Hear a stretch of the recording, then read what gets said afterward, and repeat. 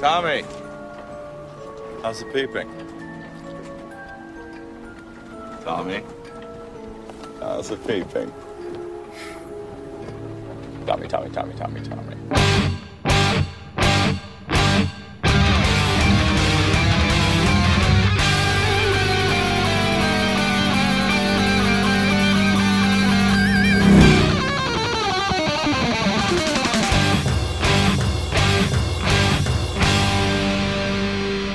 Welcome to the Mad Max Minute. I'm Rick. And I'm Julia. And today we are watching 1975's Tommy, directed by Ken Russell, written by The Who, as in the band. Also, Ken Russell worked on the screenplay, Pete Townsend worked on the rock opera part with additional materials provided by John Entwistle and Keith Boone. It stars Roger Daltrey as Tommy and Margaret as Nora and Oliver Reed as Frank. When you mentioned this was by The Who, put me in mind of the Animaniacs sketch where they did a Who's on First style bit. Oh, yeah, with Slappy the squirrel and her grandson. I think it's grandson. Or nephew or something. I have no earthly idea. I don't remember what the squirrel's name is. No, I don't remember at all. But I remember that bit of the commercial specifically. They go to Woodstock or something like that. Yes. And Skippy. Skippy, yeah. Slappy and Skippy.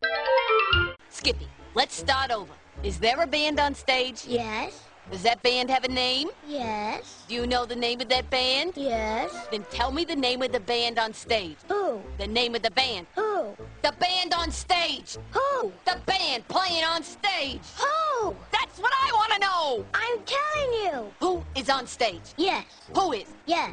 Oh, so the name of the band is Yes. No, Aunt Slappy. Yes is not even at this concert. Then who is on stage? Yes. Who is? Yes. That's what I just said. Yes is on stage. No, Yes is not here. Who is on stage? What are you asking me for? I'm not. Wait, let's try this again. Do you see the band on stage? No, I don't see the band. That's a different group entirely. On stage, Skippy. Look, see the band? No, I don't. Get rid of those John Lennon glasses and look. There's the band. No, that's not the band. The band is performing later on. Who's on stage? You tell me. Who? The name of the group on stage. Who? The name of the group. Who? The group on stage. Who? The band. No, the band is performing later. Right now we're listening to Who? That's what I want to know.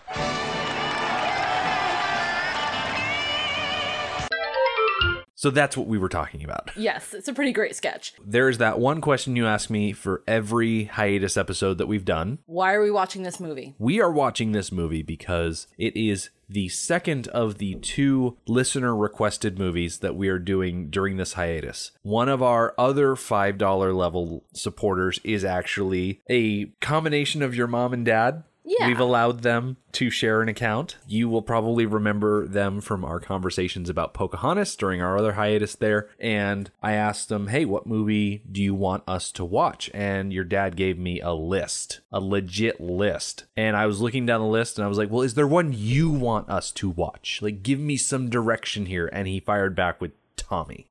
Okay, so we're watching Tommy. Because Tina Turner is in Tommy. Excellent. It's actually one of her few other movie roles. Yeah, I remember one time we were looking through her IMDb and struggling to find an actual movie on the list. Mm-hmm. Musicians' IMDbs can get a little messy because every time they're in a music video, it is listed as a production. Yeah. It can look very similar on the list to a movie. So if I remember right, her movie list was Mad Max Beyond Thunderdome, Tommy, and The Last Action Hero, I want to say. The one with Arnold Schwarzenegger where she plays the mayor and she's on screen for literally 2 seconds. Yes. We could have done another Schwarzenegger movie, but I'm actually glad we're watching this one because growing up, I listened to a lot of classic rock music because that's the station that my dad would play in the car. And, I'm not very original that way. So The Who was one of those bands where I'd hear their songs on the radio. And I don't remember where I first learned that this movie was a thing. I remember exactly where I was when I first learned that this movie was a thing. It was at this very table talking about what hiatus material we were going to talk about. I had absolutely no idea that they had made Tommy into a rock opera movie.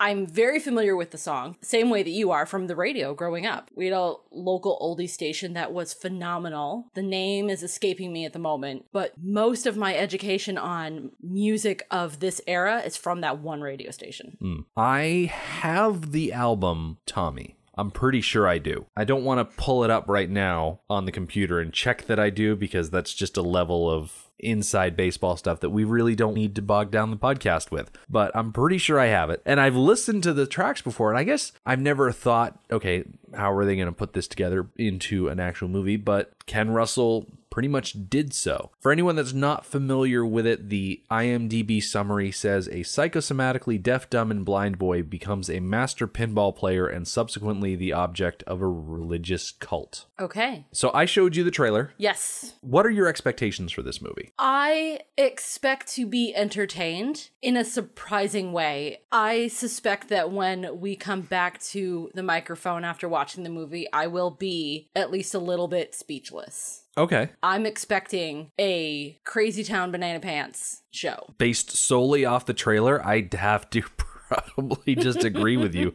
I'm not really sure what to expect. I don't necessarily think that we're going to see a coherent plot from moment to moment. I'm expecting this to be your typical jukebox type musical where they've got a set list that they've got to hit through and they have constructed a narrative to move you from song to song to song. I'm guessing that it'll probably be done pretty well, but I am just in the camp. This is going to be a series of vignettes, sort of short music videos. I don't expect a lot of dialogue. You say short music videos? I think they're going to be regular length music videos. Either way, I am going to fire up the trailer for everybody listening so you can listen to the trailer, get a sense of what the movie is. We will be back after that's done playing and we will have seen the movie. So we'll let you know what we think about it. We'll be right back.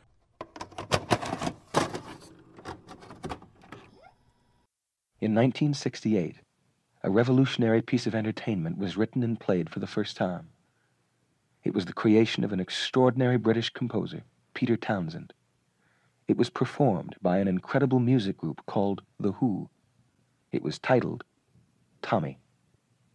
The unusual theme of the story immediately captured the imagination of an entire generation. Tommy became a classic, enjoyed by countless millions and performed by artists all over the world.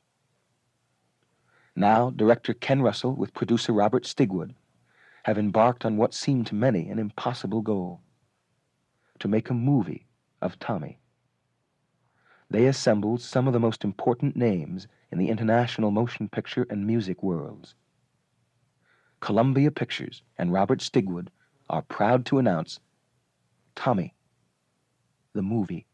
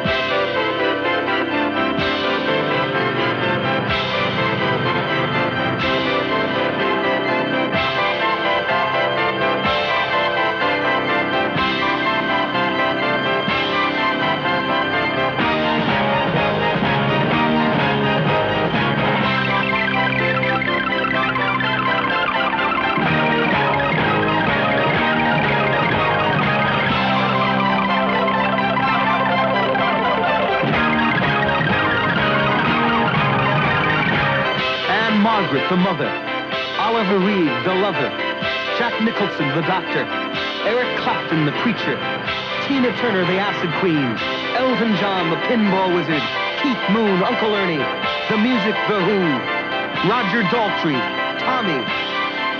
Tommy, your senses will never be the same.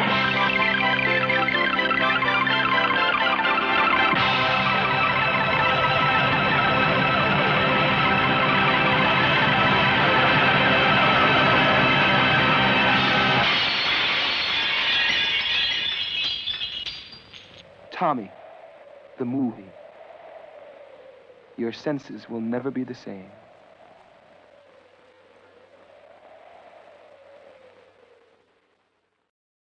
And we're back. Julia, what is your initial reaction of Tommy? My initial reaction is that I wasn't as mystified and confused as I thought it was going to be. Mm-hmm. I think they did a pretty good job of creating a narrative Yeah. for us. I realized about 5 minutes into the movie that I misinterpreted the phrase rock opera as a movie with a bunch of music videos as part of it. No, it is legit rock and roll opera that we just watched. Not a jukebox musical, not a series of little vignettes all set to music. No, this is beginning to end like someone hit play on the album and just put visuals to go with it. So I don't know what I was thinking there in the first half because it's exactly what it said on the tin.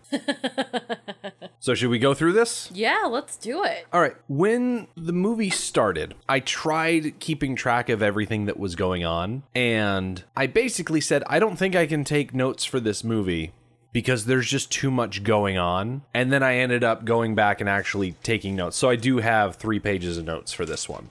Yeah, the first few minutes of the movie happened pretty fast. The overture, as it's called. I actually have the track listing for the Tommy album. I'm sure that's here on my very phone. helpful. It's going to help us go through song by song. So the overture, we start with a silhouette of a man standing on top of a mountain with the sun behind him. And the sun quickly sets. It's just a visual thing that's going to come into play later. But this whole beginning few minutes is a young couple falling in love, getting married, being torn apart by the war. I think they did a really good job of summarizing their relationship and showing us how much they loved each other. Mm-hmm. So that we can be properly heartbroken when the next part in the story unfolds. Yeah. During that overture, we get the courtship, we get the marriage, we get the honeymoon interrupted by a war, the husband going away, and then we learn that the husband is a airline pilot, which means he is a captain, and his last name just happens to be Walker. So he is Captain Walker. We have a literal Captain Walker. And which a just literal Mrs. Walker. tickled me to no end, for sure. But things do not go very well for Captain Walker. He is shot down during a mission, and the news is delivered to Mrs. Walker, whose first name is Nora. I kept calling her Mrs. Walker in my notes because I didn't catch that her first name was Nora. It wasn't that you didn't catch it. They never said it. The only reason why we know that it was Captain and Mrs. Walker is because they sung it to us. Yeah. They sung us what was in the letter, that Captain Walker was never coming home, that he had been lost and presumed dead with a group of other men. And then later on, kind of in the same song, when her son is born, they sing, Mrs. Walker, isn't it a great day? Your son has been born. And Tommy is not only born on a particularly nice day, it's the day that they declare victory against the enemy. I think in the original album, the third song in the listing is called 1921, but I think they changed it in the movie to 1951. That way the time frame works out a bit better. So I think the idea is that in the original, this is a World War I situation, but in the movie, they switched it up to World War II. Okay. That way it's a bit more modern there. So that they can bring the main events of this movie up to the 70s. Exactly. Nora is, of course, heartbroken that she is now a war widow with this young son that she is named Tommy, and we get to see them doing the war memorial stuff and whatnot. And that encapsulates the first 2 tracks on the album, Overture and It's a Boy, introducing who these people are. And then we get into that third track, which on the album is called 1921, but in the movie they changed it to 1951. And we have this scene where Nora brings Tommy to a holiday camp, is what they call it. It reminded me of the resort that they go to in Dirty Dancing, where people would just go off to camps and resorts and spend a significant amount of time there. It's not like you're just going for a week. You go for the summer type of thing. That's kind of what it felt like. That must be a thing that not middle-class American people do. I think it's kind of an upper middle class thing. Yeah. Yeah. Doesn't feel particularly working class. I feel like if you have money and you can go away for a month and a half. Yeah. That sort of people. I wonder what that must be like. I don't have any frame of reference for that. Neither do I. But while they're here at this holiday camp, Nora meets someone that we come to know as Uncle Frank. This also reminded me of Dirty Dancing because there is one particular woman, Vivian, her name was Vivian, who left her businessman husband behind in New York City and attended this camp all summer long and attached herself to one of the young men who work there and enjoyed herself over the course of the summer. Okay, well... So it kind of reminded me of that. And I felt like it was the opposite, but same situation. That Frank attached himself to this young single mother who was obviously fairly wealthy. It felt opportunistic to me. Okay. And because this is how we meet Frank, I didn't trust him the whole movie. Even after he proved himself. Still don't trust him. Yeah, he's an interesting character. So, Nora, played by Anne Margaret, and Oliver Reed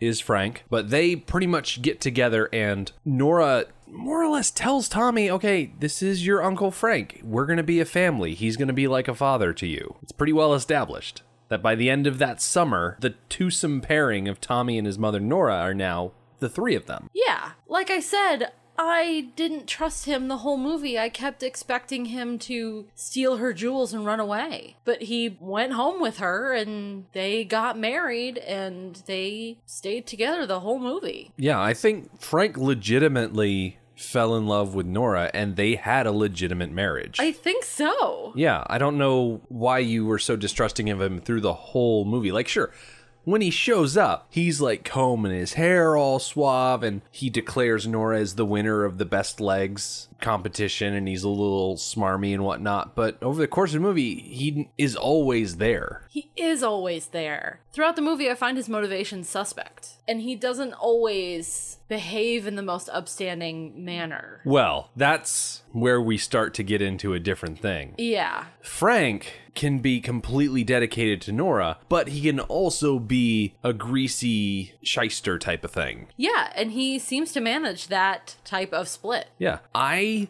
look at him and I'm like, okay, yeah, that's a greasy dude. He's gonna pull a scheme or something like that. But I never once thought that he was pulling one over on Nora. I could see him taking advantage of Tommy's abilities, but I don't think I ever envisioned him as the kind that would be taking advantage of Nora. I always felt like they were on pretty equal footings, Frank and Nora. I think there are times in the movie that I agree with you and times in the movie I disagree with you. Because Nora's no saint herself. Well, I never said that either of them were. Well, no, what I mean is that sometimes her motivations are suspect as well. Sometimes she genuinely is sad for her son, and then sometimes she's like, ooh, look how much money my son is making me.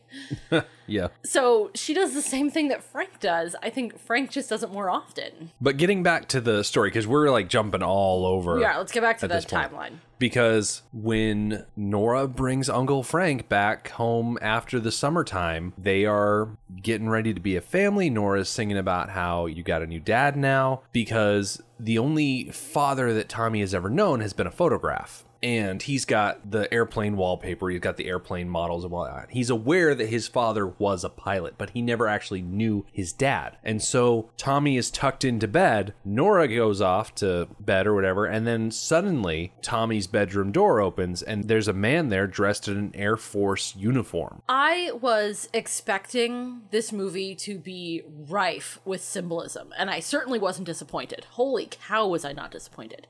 But there were some surprising times, this being the first, I think, where the movie was literal and I thought it was being symbolic. Mm-hmm. I thought that Tommy was internalizing the fact that he has a new dad and he was having a dream vision type deal with his own dad and trying to marry the two together. But as it turns out, it was literal. Yeah, his dad, like his real biological father, came back out of the blue. Like 6 years later? In the middle of the night. Okay.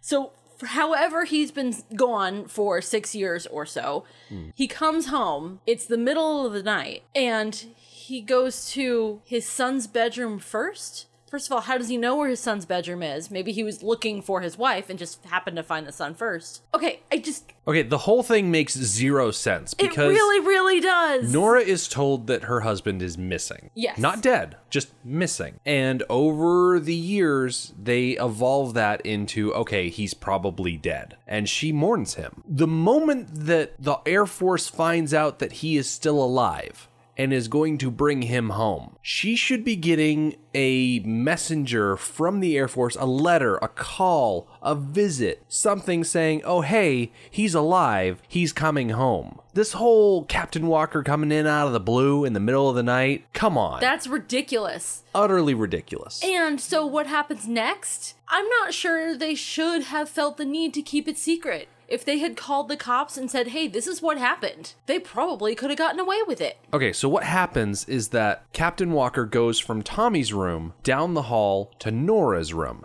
And of course, Nora is there in bed with Frank because they are now a couple. Yeah, they are actively in bed together. Yes. They are all sorts of sweaty. And so Captain Walker kicks in the door, starts shouting and yelling. Frank overreacts, grabs a lamp, and kills Captain Walker. You say overreacts. Well, yeah. I'm not sure it's an overreaction. So you think Frank just straight up murdered Captain Walker? Okay, from Frank's point of view, he is in bed with his wife, with their 6-year-old son down the hall, and an unknown man kicks open the door and starts yelling. What are you gonna do? You're going to attack him. He had the right to attack the intruder. The very fact that this man was an intruder gives Frank the right to attack him. This mystery man, as long as he remains a mystery man, was breaking and entering. See, that's the thing. I don't think that this is a situation where Captain Walker kicks in the door and Frank is immediately there, no words exchanged. Oh my gosh, there's an intruder, gotta bash him. This is Captain Walker walking in. Nora, what are you doing? I'm still alive. Why are you with him? Now, granted, it's a rock opera. We don't know exactly what was said because they didn't sing it. Right. Okay. So you think that it was a more conscious decision on Frank's part to kill this man? Right, because Frank freaked out. Frank was like, okay, here I am in this situation. I'm just a guy who owns a holiday camp, and I fell in love with this woman, and I'm now her, I guess, I don't know if they ever got married, probably like husband or something like that. They probably remarried. But he's like, I'm now caught in this situation. I don't know how to get out of it. I'm caught in a really awkward thing where not who do I side with, but how do I... You really think Frank thinks that much? No, I don't think he had time to think, which is why he grabbed a lamp and killed Captain Walker. That's what I'm saying. He didn't have time to think. I don't think he murdered this man on purpose. I think he was defending his home. That's why I said it was an overreaction. I don't think it's an overreaction. I think it's an appropriate reaction. Okay. I think when somebody walks into your bedroom and who is not supposed to be there, you get to attack them. I don't think it was an overreaction. I think if they had called the police and done things the right way, they could have argued their point in court and been fine. But no, instead they freak out again. Right, because Tommy is there to see everything. Yes. He got up out of bed, followed his real father, this mystery man in the Air Force uniform, down the hall and saw the murder take place. And so Frank and Nora get right up in Tommy's face and they start singing about how he didn't hear anything, he didn't see anything, he's not going to say anything. And they really hammer it home. So from that point on, he doesn't hear anything, he doesn't say anything, he doesn't see anything. Mm-hmm. They broke him. They bring him to a carnival or an amusement park or something like that, and he just has zero reaction. Yep. Nothing at all. Okay, side note about the carnival scene. They're all wearing matching outfits. Mm-hmm. That was just delightful. What I thought was interesting about the amusement park carnival scene is how at one point Frank is playing a light gun shooter game with Tommy, and it's a game where you have a giant emplacement gun and you're shooting down military aircraft. And Nora does not like that at all. Right. And Frank is very unsympathetic. He is. I'm actually very surprised that this carnival had this game at all. It seems a little insensitive. Yeah, this is not long after World War II, where many, many people died in the exact manner that you're playing. Like, too soon. Yeah. That's like any game where you play as John Wilkes Booth. Too soon. It will never not be too soon when it comes to jokes about John Wilkes Booth. Yeah. Throughout the movie, we're going to see a pattern emerge that is set up in this first scene at the carnival where Tommy has just cut himself off from the world, where everything seems to be going fine. And then all of a sudden, Nora will turn and she'll get real, real sad. Mm-hmm. That happens all the time, constantly. Yeah. Everything starts out fine, and then Nora will think for a moment about how awful things are and how it's all kind of her fault. She helped do that, and she'll get sad. Something happens at the carnival. Tommy finds a mirror, and this is the beginning of his fascination with mirrors. They seem to be the one thing that he really is able to connect with when he's looking at a mirror of his own reflection. Yeah, it seems like all he can see is himself. Which there's a number about that much further down in the movie where Nora, I think she realizes that maybe for the first time, and it upsets her that he can't see her, but he can see himself. Yeah. She doesn't like being excluded from his life in that way. I think in this carnival scene, Frank and Nora don't really know the full extent of Tommy's deafness, dumbness, and blindness. There's got to be a better way to lump all that together. But we cut from the carnival to Christmas and how Nora's all excited for Christmas, but Tommy can't see, hear, or say anything. And Nora starts being very concerned about Tommy's immortal soul. Right. She makes a good point. If you view salvation from the point of view of you have to learn things, you have to know about Jesus, and you have to pray to Jesus in order to be saved. From that point of view, Tommy's got a problem. Mm-hmm. And she makes a good point that he will never know about Jesus and he will never know how to pray. So that's definitely where it's not the first time we have religious overtones, but it's where it starts to play a larger role. In fact, we go from that Christmas where Tommy is just a little boy, we flash forward to him as an adult. He's now Roger Daltrey with the hair and the 1,000-yard stare because he's supposed to be blind. And Nora has brought him to this church. She has turned to religious healing. And I get the sense this church is pretty out there. It's pretty extreme. I get the sense that she has been to every church. I think with this church, they have just copy-pasted all of the iconography of a Catholic service and replaced that with specifically Marilyn Monroe. Yes. But more broadly, just the rock and roll culture. And there are some interesting visuals to be seen in here. First of all, Eric Clapton is the preacher, so there's that.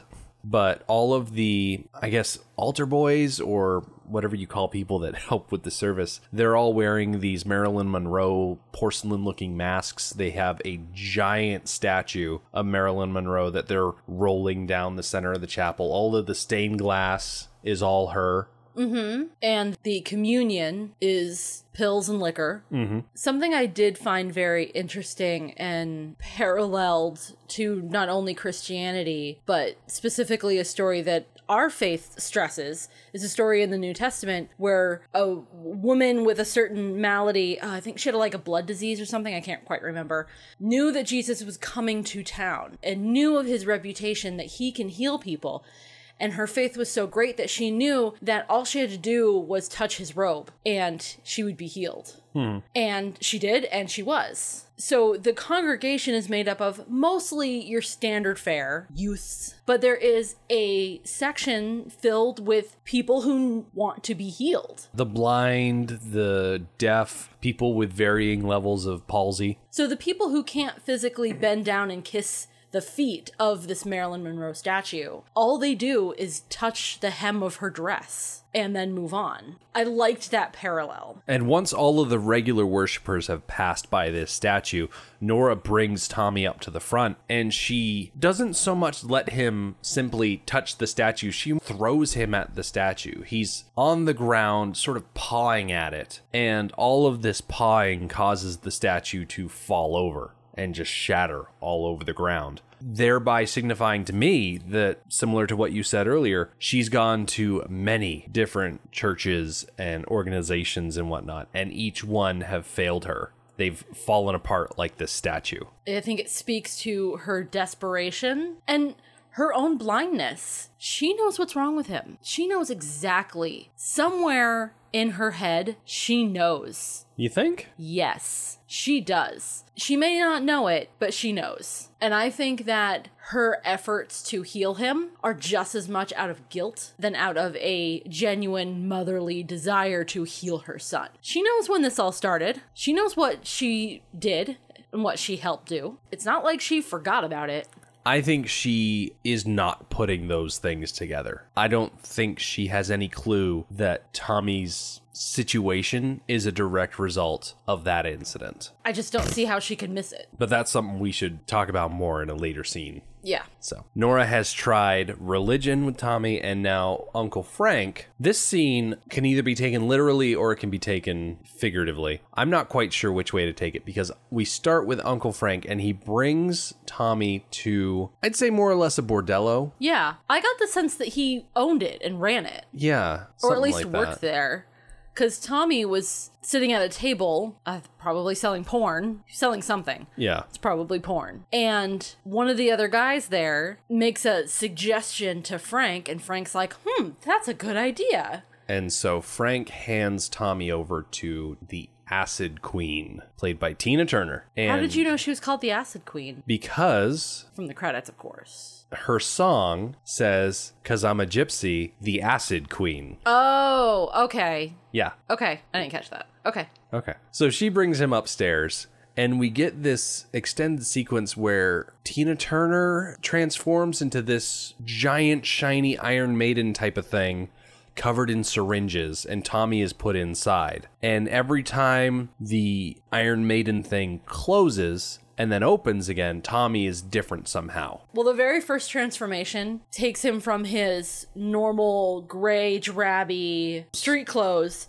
into only wearing like a loincloth type thing. Like, imagine a crucifix. Exactly. It's a crucifix diaper. So that's the first transformation. And then it closes again, opens, and now it's that same thing, but he's covered in those red flowers. The those poppies. Poppies. Which is very British. Mm-hmm. Every year you see the red poppies. And then he also has the memorial cross thing. And everywhere he's been punctured by these needles in the Iron Maiden, there's a poppy. And then the Iron Maiden closes and opens again, and then he's a skeleton covered in snakes. And at one point, he's his dad. That's right. I think the last time it opens, he starts off as his father. Yes. And then slowly transitions back into himself before just collapsing on the floor. So my understanding from the limited information, really it's quite limited information that we get, is that Frank's intention was for Tina Turner to make a man out of Tommy. That is very likely due to the lyrical content of the song. Yeah, but she didn't do that. She just gave him a decent acid trip. I think so. Which is a whole lot more expensive than just sleeping with him. Like, she was paid to sleep with him, but then she goes and takes that money and spends it on acid instead. Well, it might have been both. It might have been that she is called the Acid Queen because she will take someone upstairs, give them acid, and then sleep with them. No. He was fully clothed when Frank found him. Yeah, when Frank found him, because the Acid Queen was done with him by that point. So, who redressed him? I don't know, because it's a crazy sequence. He did not have sex that night. Cool. I'm all for that. Anytime that a deaf, dumb, and blind kid is not taken advantage of sexually, I'm cool with that. Yeah. Leave those kids alone. Okay, I agree with you. I really, really do agree with you. But the life that Tommy was leading was very, very isolated, which it didn't have to be. It really didn't have to be. He could have led a full life if his parents actually figured out how to communicate with him. But in his current state, he's not going to have those experiences. He's not going to fall in love. He's not going to have sex. So I can see from a certain point of view... A certain point of view? How Frank came to the idea of, okay, well, let's get him laid. It might shock him out of it. Well, I suppose so, but I don't think that was their intention. I think their intention was to get a virgin laid for the first time. I don't know. It's an odd sequence with a lot of imagery that I really just was not able to connect two and two together. What's really distressing is what happens next, because Nora and Frank decide to leave Tommy with a cousin. Yeah, I think Cousin Kevin, I believe. basically they're looking for babysitters while they go out. Mm-hmm. And the first one is Cousin Kevin. This was, I think, the most disturbing part of the movie for me. The next two scenes. It's really all just one song, right? I think so. Yeah. Because Kevin is sadistic and he abuses Tommy physically, puts his head underwater, leaves him out in the rain, burns him with cigarettes. Yep, puts a fire hose on him. Beats him with a belt. He's trying to see, okay, this cousin of mine who is deaf, dumb, and blind, how non-responsive is he really? And he just wails on him. It's pretty dark. Not as dark as what comes next. Yep, when Tommy is left with Uncle Ernie, who is a drunk, and not just a drunk, he is a molester. Now, Uncle Ernie, that's the same man who was in cahoots with Frank to get Tommy laid, right? Probably. I think so. Not 100% sure, though. So, yeah, Uncle Ernie is a molester. That scene was pretty bad. Mm-hmm. Now, granted, it's not like they depicted anything graphic, No, but there it was was a lengthy dark screen. Like, it was just black. With heavy breathing and very disturbing sounds. And you almost get the sense, and this is where I get really skeeved out, that Frank suspects something or maybe knows something about Uncle Ernie, but doesn't do anything about it. Well, I took the lighting the newspaper on fire as a threat. Yeah, like keep your hands to yourself. Yes. That would make sense, because there's a lot that's kind of hard to read in this movie. Yeah. But Ernie stays in the picture for the entire movie. Yeah, from time to time he does crop back up. Uncle Ernie, by the way, is played by Keith Moon, who is the drummer for The Who. Okay. So things come best in threes. So we have the sadistic cousin, we have the molester friend, and the third in the series of do you think it's okay if we do this is do you think it's okay if we just let him stand in front of the mirror? Mm-hmm. And Frank's answer to all of the questions, all the times that Nora's asked the question, is sure, why not? So they let him just stand in front of the mirror and let the mirror be his caretaker. Mm-hmm. And they don't leave the house. They don't leave him alone. They just stop paying attention to him. And then we get this thing where Tommy's been staring at a mirror for a while now. And after each one of these run-ins with Kevin and Ernie, he's looking at the mirror and he sees himself in one shade of color and then another shade of color. And by the time we're here in front of the mirror, there are 3 different colored Tommies and they merge together into one full color Tommy. And yes. I read into that the experiences of our lives make us into who we are. Mm-hmm. Every time he experienced a trauma, it added a certain amount of color to his whole. And I like that concept. I wish they had applied it as well to good things. yeah. They only applied it to very traumatic things. And that's not what creates us. Everything does, the good and the bad. So I appreciated the point they were making. I think they could have made it better. Okay, so Mirror Tommy leads regular Tommy on a bit of a sojourn. And regular Tommy, his face is alive the way we've never seen it. He is delighted to see his reflection as an independent person, and he is willing to follow that person, which he does. And he is just so happy while this is happening. And he follows him into a junkyard. Yeah. He's climbing over cars, past appliances and whatnot. But Mirror Tommy suddenly just disappears and leaves regular Tommy to stumble around in the dark, not really sure where he is or what he's doing. Up to that moment, regular Tommy was having no trouble maneuvering through the space. He could see everything around him just fine. But as soon as Mirror Tommy disappears, regular Tommy returns to his blind state. But then he finds something. He finds a pinball machine and he just starts playing it. And he's standing out in the middle of this junkyard playing pinball. By the way, this pinball machine has to be plugged in. It must be magic because Well- there's no power anywhere in that junkyard. Right.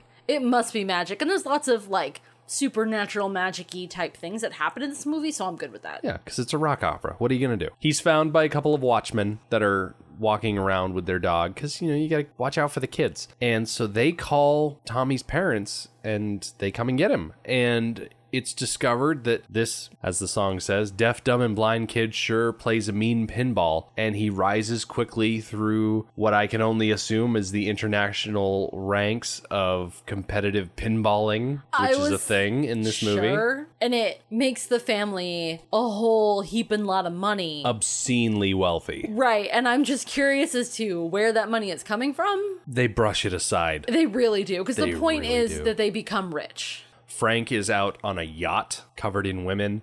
Nora is up on a balcony of a gigantic mansion. Yep. Huge mansion. And then we get to probably what is the best known song from this album, which is Pinball Wizard, where Tommy has come to the world championship of the pinball thing, and he is there against Elton John. Yes. Who is playing the Pinball King or whatever. The wizard. He's the pinball. That's right. The wizard. credits literally call him the Pinball Wizard. Which I was a little confused about, because isn't Tommy the pinball wizard? Right. In the song. Yeah. The deaf, dumb, and blind kid is the pinball wizard. But in this scenario of Elton John's character being named the pinball wizard, he is the one singing the song. So I don't know, whatever. It really doesn't matter. It's all about the visuals.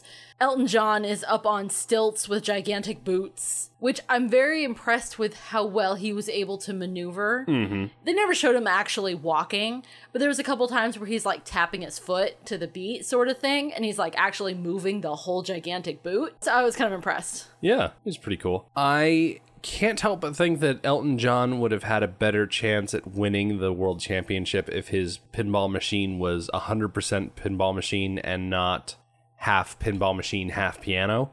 Yeah, I think Elton John was playing a different game. Mm-hmm. Because he, as the song says, has to give his pinball crown to Tommy. Yes. He is dethroned, knocked aside, and carried out to the boos of the crowd. Yeah. It's crazy how quickly the crowd turns on him. Well, Roger Daltrey, especially at this age, is much better looking than Elton John. Yeah, I'll give you that. I mean, there's a reason that they chose him to play Tommy. I mean, he is the frontman of The Who, but, you know, he's very, very good looking. Which is really saying something coming from you, because you don't like blonde men. I don't. And I think his blondness detracts from how good he looks. But you just can't deny how hot he is. He spends, I feel like, a third, maybe only a quarter, but a third of this movie without a shirt on. Well, events are about to turn. That's true. And once those events turn, I'm not sure he really ever wears a shirt again.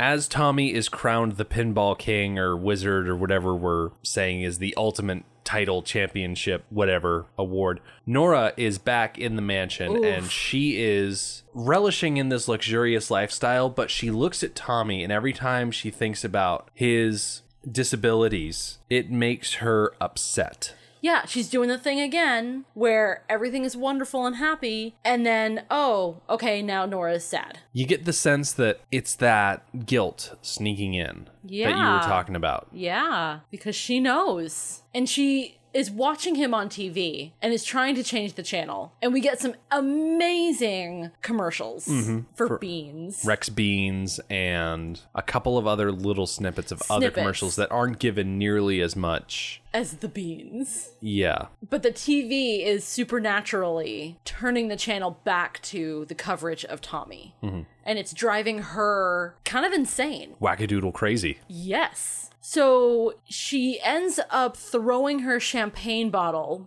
that she's been singing about at the TV, breaking the TV screen. And out of the TV comes flooding bubbles, like soap bubbles. Like foam. Yeah, just flooding. And she is bathing in it? Yeah, she is bathing in it. She is rolling around in it. She is trying to clean herself of the guilt that she feels. Yeah. She feels dirty, and she is trying to clean herself. One interesting thing that I noticed in this movie is, for the most part, Oliver Reed and Anne Margaret, they don't get aged up alongside Tommy. They more or less stay looking the same through the whole movie. So Anne Margaret is running around as Tommy's mother, who is now an adult, and she looks the very same as she did when he was born. They did do a good job of changing their styles so that you can tell that time is passing. Yeah. But you're right, they don't age. But getting back to the TV, Yes. we start with the foam. Yes, we start with the foam, and that's great, and I enjoy the symbolism of it. Next comes out the beans. Yep. Which, when I first saw the beans, I'm like, oh, okay. Before I realized it was beans, I thought it was excrement. Okay. The opposite of soap. So she is now bathing in beans. And following the beans, that's where we get, I want to say it's like chocolate pudding or mud or something like that. It is a dark, viscous. Yeah. So I think production-wise, it's like a pudding. Yeah. I think symbolism-wise, it's what I thought the beans were. Okay, I think that Nora feels guilty about exploiting her son, and so she's trying to wash her conscience clean, but then she gets sidetracked by all of the money that they get every time they endorse a product, and all of that sullies her to the point where now she's just rolling around in this thick brown mud. Yes. That is covering every surface, and she's flinging it places. It's just everywhere. It's very dramatic. She pours it on thick. Literally. It's a very heavily symbolic scene right up till the moment Frank walks in. Oh, yeah. Frank walks in the door, busts into the room, and suddenly everything is as clean. Yep. And it's just Nora rolling around on the floor in this frilly, fuzzy bathrobe thing that she was wearing over her. I don't even know what kind of outfit you call that. I honestly don't either. The champagne bottle is inside the TV and the TV is broken. So that did happen. So Frank's response to all this, he's already 3 sheets to the wind, is just to lay down on the bed. I think he does a little burp and then falls over asleep. Mm-hmm. But then he reveals that he has found a doctor who is willing to look at Tommy, which, why didn't they do this sooner? Well, I think the point is brought up that this doctor is very expensive. That's a good point. They make because a show of writing the check. This doctor is played by Jack Nicholson. So he is a very expensive doctor. He hooks Tommy up to all sorts of machines, sensors, and graphs. And this doctor basically tells Nora and Frank it's all psychosomatic. Physically, there's nothing wrong with him. And that whatever happens next is up to Tommy. Jack Nicholson sings. It's not bad. Yeah, it's not bad. He doesn't do anything very grand. He just does some talking, singing combo stuff. Got a few lines, yeah. Yeah, it's got a few lines. But it doesn't sound bad. But it doesn't sound bad. No. Yeah. Do you think that Nora and the doctor had an affair? At the time, I understood it that the doctor was having like a fantasy about her. But now that you say it, yes, I think they had an affair. They had meaningful glances. There was at one point where they were like dancing off together and Frank was just on the sidelines looking on. I don't know. I feel like it was implied. Yeah, I can go with that. I mean, he wasn't even a big part of the movie, so. It was really just that one scene. Just that one and then, scene. yeah. But this revelation that Tommy's condition is psychosomatic just throws Nora into a whirl. She brings him back to the house. He's standing in her room in front of this gigantic mirror and she's just shouting at him, trying to figure out why he would not see her, hear her, and acknowledge her, and he only acknowledges the mirror. She's very frustrated. She is. I think she's very hurt by this perception that she doesn't matter to him, that only he matters to him. I think that's how she takes it. Mm-hmm. This song comes to a head where, does she push him or kick him? Oh, she pushes him. She pushes him and at the mirror. Stumbles back, falls through, and it's a giant mirror. It is, and it turns out it's a window. Yeah. Now, okay, was this symbolic or literal? That he crashed through the mirror and fell into the pool? I'm gonna say literal. Okay. Yeah, I'm just gonna say literal. Because with the amount of religious symbolism and iconography, and we are just getting going with that he is being baptized by water and is being reborn. And as he is being reborn, he is being healed. And Tommy begins singing for the first time, really. We've had a couple of instances earlier in the movie where you can hear Tommy's voice, but it's not him actively singing. Right, it's his inner voice calling out. Yes. Real quick on his inner voice calling out. He's saying things like touch me, hear me, see me. I think he wants to be loved and he doesn't feel loved by his parents. That's fair. But he comes out of this water and he starts singing. I'm free. Yep. I think I'm Free is probably the second best known Who song off of this album. Yeah. But it's more or less Tommy running around. He begins running through all of these different scenes in front of all of these people, just running headlong. He runs along the beach, he does cartwheels, but he is free from this sensory deprivation prison that he's been in since a child. What do you make of the sequence of events that free him? Why does he regain his abilities now? I think it's because he went through the mirror. Ah. I think that's what did it. I don't think it was being submerged, because when he was with Cousin Kevin would hold him underwater. But not all of him. That's true. Not all of him. But Some religions are good with a sprinkling. Some religions, like ours, you must be completely submerged. I think going through the mirror means that Mirror Tommy and Real World Tommy were made one person. Those I like two that. images smashed together, the mirror shattered, and then he fell into the water and came out a different person. A combination of those two. Interesting. I like that. And I see a certain iconography in that. Religious iconography, of course, in that there's baptism by the water. There's the physical baptism, the act of being submerged underwater. And then there is the spiritual baptism of receiving the Holy Ghost. You are taking on something additional inside of you. So I think there is a parallel there. So Anne Margaret tracks Tommy down. He's lying on a rock over by the ocean or something like that. Which I got the sense that he had traveled quite a distance. Yeah. And that she had to chase after him. But when she finds him, she discovers that he can see, he can hear, he can talk. And I think it's Nora who first suggests that he is going to be some sort of messianic figure. And he takes her jewelry and throws it into the ocean because he's about to usher in a new world order. I guess so. I certainly see how someone who is miraculously healed in that way can become the center of religious attention. I struggle understanding what happens next. This church that he forms, I don't really understand what their center is, where they're putting their faith, and what they're hoping to achieve from that faith. It's very unclear. It's a cult. They Right. don't have to be clear. That's true. It's a cult of personality, but I'm not even 100% clear on what the purpose of that personality is. It is made clear by the end of the film that it really is still all about pinball, but up until then, pinball isn't really mentioned anymore. There's lots of talk about love, and I think they were trying to get at the idea of equality. It just wasn't very clear, this whole church thing. So we get to see the rise of the cult of Tommy through the eyes of a little girl named Sally Sullivan. She is the daughter of a preacher, and she is obsessed with Tommy. And so she goes out to one of his revivals or whatever, and she is so gung-ho to get a hold of him, but she's trampled by the crowd, knocked over, and gets this giant gash on her face Which that is has to get stitched up. Yeah, which is of the same side face as Tommy's father's burn.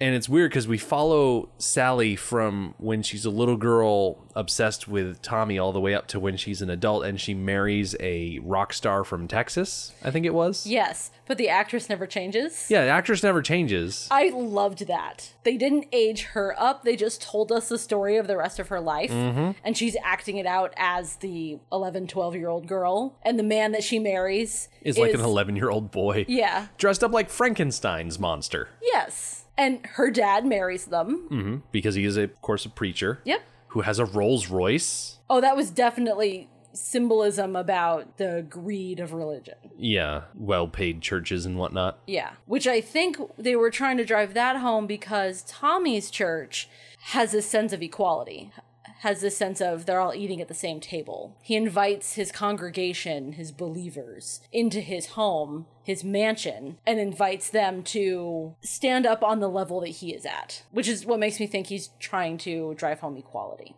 We go from this scene involving Sally Sullivan to something that's a bit more out of left field, I think. We start off with just ordinary Joes working the beat, and then we get a scene where one biker gang attacks another biker gang, and the violence is ended by Tommy because he hang glides in from out of nowhere Oh my gosh. and starts singing about how he is a sensation. Of all the wackadoo things in this movie, this might be the wackadooiest. Him just randomly flying around, being Yeah. carried on this hang glider. Yes. What they're getting at is the rapid spread of this sensation. I mean, Tommy's not wrong. It may sound weird to sing a song about yourself talking about how you're a sensation, but he's not wrong. And he's able to get the motorcycle gangs to stop fighting and dance in peace. And he gathers up a bunch of followers from biker gangs, soldiers, the people that were worshiping at the Marilyn Monroe church. He gets people from everywhere. And like you said, he establishes a house where his followers gather. He has Uncle Frank and Nora pretty much run it for him. Like, there are people busting down the door to get in, and Tommy's like, make it bigger, build more. And Frank's like, okay, we can extend your reach worldwide. It's what we want to do is pretty expensive though. And so Frank, with the help of Uncle Ernie, they begin to merchandise very heavily. This is definitely where they took a wrong turn. The point is made that things are more expensive than the followers think they should be, and they reluctantly hand over more money. But you can tell it's getting to them. Yeah.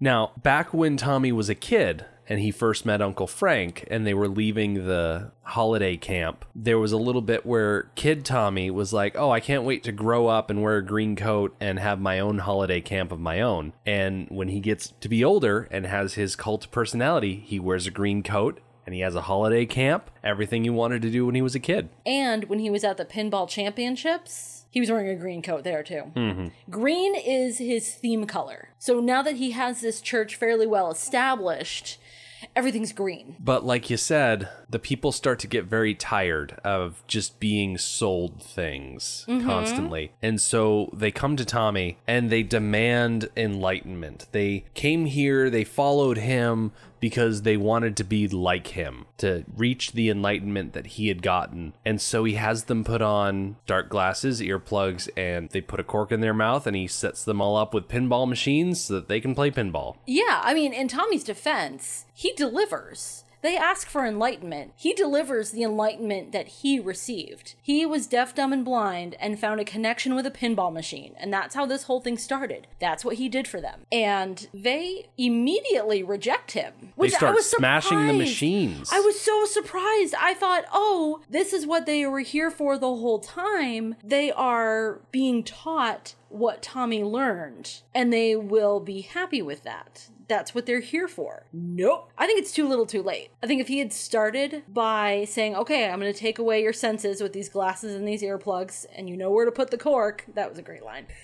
and you will be led to your pinball machine. I think if he had started that way, he would have a more successful and a more deserved cult of personality. Would have been a little different, yeah. Yeah, but he took too long and took too much of their money to get there, and they riot. They riot. Oh my gosh, they riot. Frank is stabbed in the back. Yep. Nora is killed from a bottle over the head. Yes. And Tommy is beaten up, I guess, bloodied or whatever, and he's driven out into the wilderness. As soon as he is able to, he staggers out of the wreckage, the burning wreckage, Literally. and flings himself into a body of water. It's unclear if it's the ocean or a lake, but it's a body of water. He flings himself into the body of water. And then he travels upstream, stopping at a waterfall. Which is a very similar waterfall to what we saw at the beginning of the Yes, movie. I don't think it's the same exact waterfall. I think it was meant to be similar, though. I think it was meant to be similar. He is traveling backwards in his life's journey. And so he's in the waterfall area, and then he climbs a mountain, and he's in a very picturesque pastoral area, climbing this mountain, eventually crests the top, and is standing at the top, and the sun rises. A silhouette of a man standing in front of a bright sun. Yes. It is the mirror image of how the movie began. Exactly. So it all comes full circle. In fact, that imagery of Tommy standing in front of the sun is a visual that people know. So when the movie opened with the silhouette of a very clearly different man standing in front of the sun, I was very confused. I'm like, that's not the visual that I've seen before.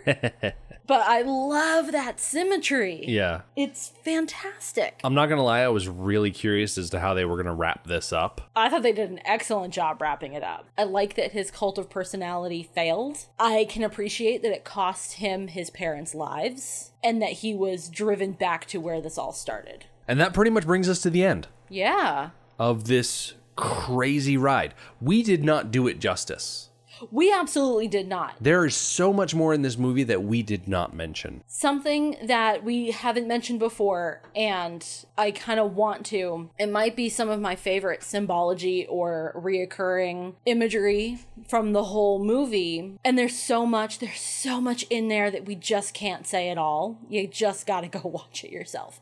But pretty early in the movie, after Captain Walker has left for war, Nora is working in a factory building bombs. And the first visual we have of that scene is of the bomb, like, pellets. I guess. I don't even think that's how bombs are made, but yeah, they're just scooping up pellets and putting them in shells. Pellets and putting them in shells. And it looks just like a pinball. So those bomb fragments appear periodically throughout the movie, and also pinballs appear periodically throughout the movie. So it's woven through, and I really liked that. Yeah. That might have been my favorite imagery. I was about to ask what your favorite thing or part of this movie was. Would you say it's that iconographic through line throughout the whole movie? I think the bomb fragment / pinball imagery, I think, is too specific and too small a detail for me to call it my favorite thing. I guess my favorite thing, kind of along those same lines, is the fact of its existence. There are many, many things that appear throughout the entire movie and that call back and remind you of something from earlier. They don't necessarily have to actually be connected. Like the girl with the scar down her face, it was on the same side as Tommy's father's burn. They have nothing to do with each other, but they're the same anyways. Stuff like that. And it's through the entire movie. It's so thick that you'd have to watch it many, many times to see it all. How about you? What did you like the best? I actually liked a lot of the guest singers. I think you bring in people for a rock opera, and sometimes you get Russell Crowe, sometimes you get Hugh Jackman to make a call out to a different opera. And from Clapton to Turner to all of the members of The Who, when they were on screen, they weren't even guests. They were actually like supposed to be there. But even Jack Nicholson, I thought the amount of people that they got for this movie was very cool. And it was great to see them pop me like, oh, hey, it's that guy. Oh, hey, it's that person. I recognize them. Yeah, I knew the list of guests. I knew that we were looking for Elton John and Eric Clapton and Tina Turner. So when it was finally their turn, it was very gratifying. Mm-hmm. Is there something that stands out to you as your least favorite thing in the movie? I'm having a hard time thinking of anything. Yeah. Let's talk about yours and then maybe come back to me. This might be the first time I've ever not been able to think of something. Maybe I'll be inspired. I found myself a little lost at times because of the visual style of the movie. Some of the things that they were doing, I felt like they at times were throwing a lot at me that I didn't have time to process. If anything, my main complaint is that I felt like the movie was leaving me behind in places and just kept going. But I wouldn't necessarily say that's a dig on the quality of the movie. I would just say that I didn't like having something thrown up on screen that I feel like I should understand, but I don't. So I think my least favorite part of the movie is that it was made in 1975 and I was not made until more than 10 years later. So I wasn't keyed in to any of the inside jokes, or not that they were jokes, but inside clues that I would be privy to if I was someone of that generation. Which, like I said, is not a critique of the movie. It's a critique of my viewing experience. I think if I watched this movie again without taking notes, focusing on the thing, maybe I've listened to the album once or twice so that I could get a better sense of the songs to focus better on the visuals, then it would probably change. But that's what I got. I think this movie is one that needs to be and should be seen more than once. Yeah. Several times. Well, gosh, that didn't really lead me to an idea of what I didn't like. Well, initially I was going to say I didn't like the abuse and molestation scenes, but they were handled stylistically enough that they weren't overwhelming. No, they were not. The scenes with Cousin Kevin were energetic enough, and they kept things moving enough that you didn't really dwell too much on the fact that, you know, this is a cousin physically torturing a disabled family member. And they didn't come right out and say exactly what Uncle Ernie was doing to Tommy, but there was a lot of implication there, and I feel like it was handled as good as you could. Mm-hmm. Right, if you want to make that kind of trauma part of the story, I think it was presented well. Yeah, I think an exploitation style movie would have just straight up showed it. Uh-huh. But this is not an exploitation movie. This is a rock opera. Mm-hmm. And they can do things where Uncle Ernie fiddling with Tommy is presented as him rifling through a suitcase and having all sorts of weird trinkets hidden inside his coat. Stuff like that.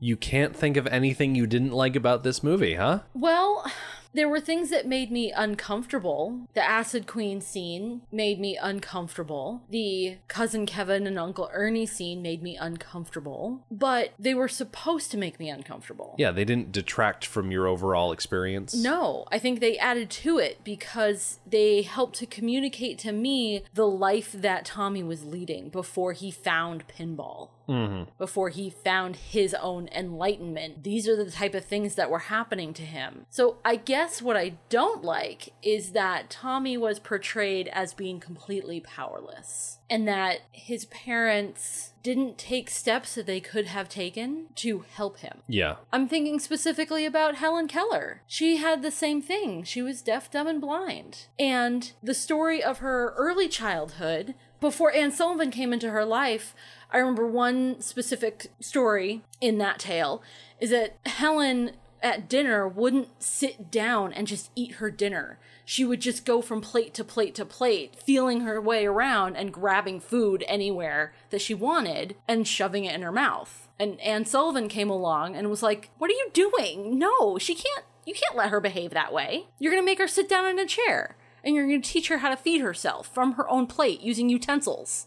So there was somebody out there who could teach Helen Keller how to relate to the world, not through sound and not through sight. It was entirely possible. And Helen Keller went on to lead a very full life. And there's no reason that Tommy had to be this isolated invalid type. It just wasn't necessary. But his parents just let it happen. So there we go. That's my least favorite thing about the film. There we go. We found it. Yep. So what are your final thoughts or recommendations for Tommy? I enjoyed it very much. I can recommend this movie to people. You're definitely going to need to see it more than once. And I think I would definitely like to watch it again. I thought this movie was a good watch. I thought it was a good time. The only other album-themed movie that I had seen before this was Pink Floyd's The Wall. Oh, I haven't seen that. Yeah, that's another one. It's not quite the same thing as far as being a rock opera like this. It's a bit more like what I thought this movie was going to be. So I guess my recommendation is if you want a movie that is essentially an album with visuals put behind it, it is almost a 2-hour-long music video for an entire album that tells a story along the way. Go for it. Plus, it's got Tina Turner in it. You can't go wrong. Nah. Can't go wrong with Tina Turner. Come on. And that wraps it up for us. We have one more hiatus episode coming up in a few weeks, so keep an eye on the listener page. We're going to share all of our extra information there for what you can expect for the last hiatus episode of this break, and we hope you'll tune in when that drops. The Mad Max Minute podcast is a fan project by Rick and Julia Ingham. The Mad Max franchise was created by George Miller and Byron Kennedy, is presented by Kennedy Miller Mitchell Productions, and distributed by Warner Brothers. Tommy is presented by Robert Stigwood Organization Limited. Mad Max Minute is produced and edited by Rick Ingham. Our opening music is Verdi's Dies Irae by Daniel Batista of danielbatista.com. Our home on the internet is madmaxminute.com. You can follow us on Twitter at madmaxminute, like us on Facebook by searching for Mad Max Minute, and join our Facebook listener group, Mad Max Minute Beyond Microphone. If you'd like to support the podcast, visit madmaxminute.com, where you can check out our TeePublic storefront by clicking the store link, join our Patreon by clicking the support link, or make a one-time donation by clicking the donate link. Thank you for joining us for Mad Max Minute. See you next time. Just give me one more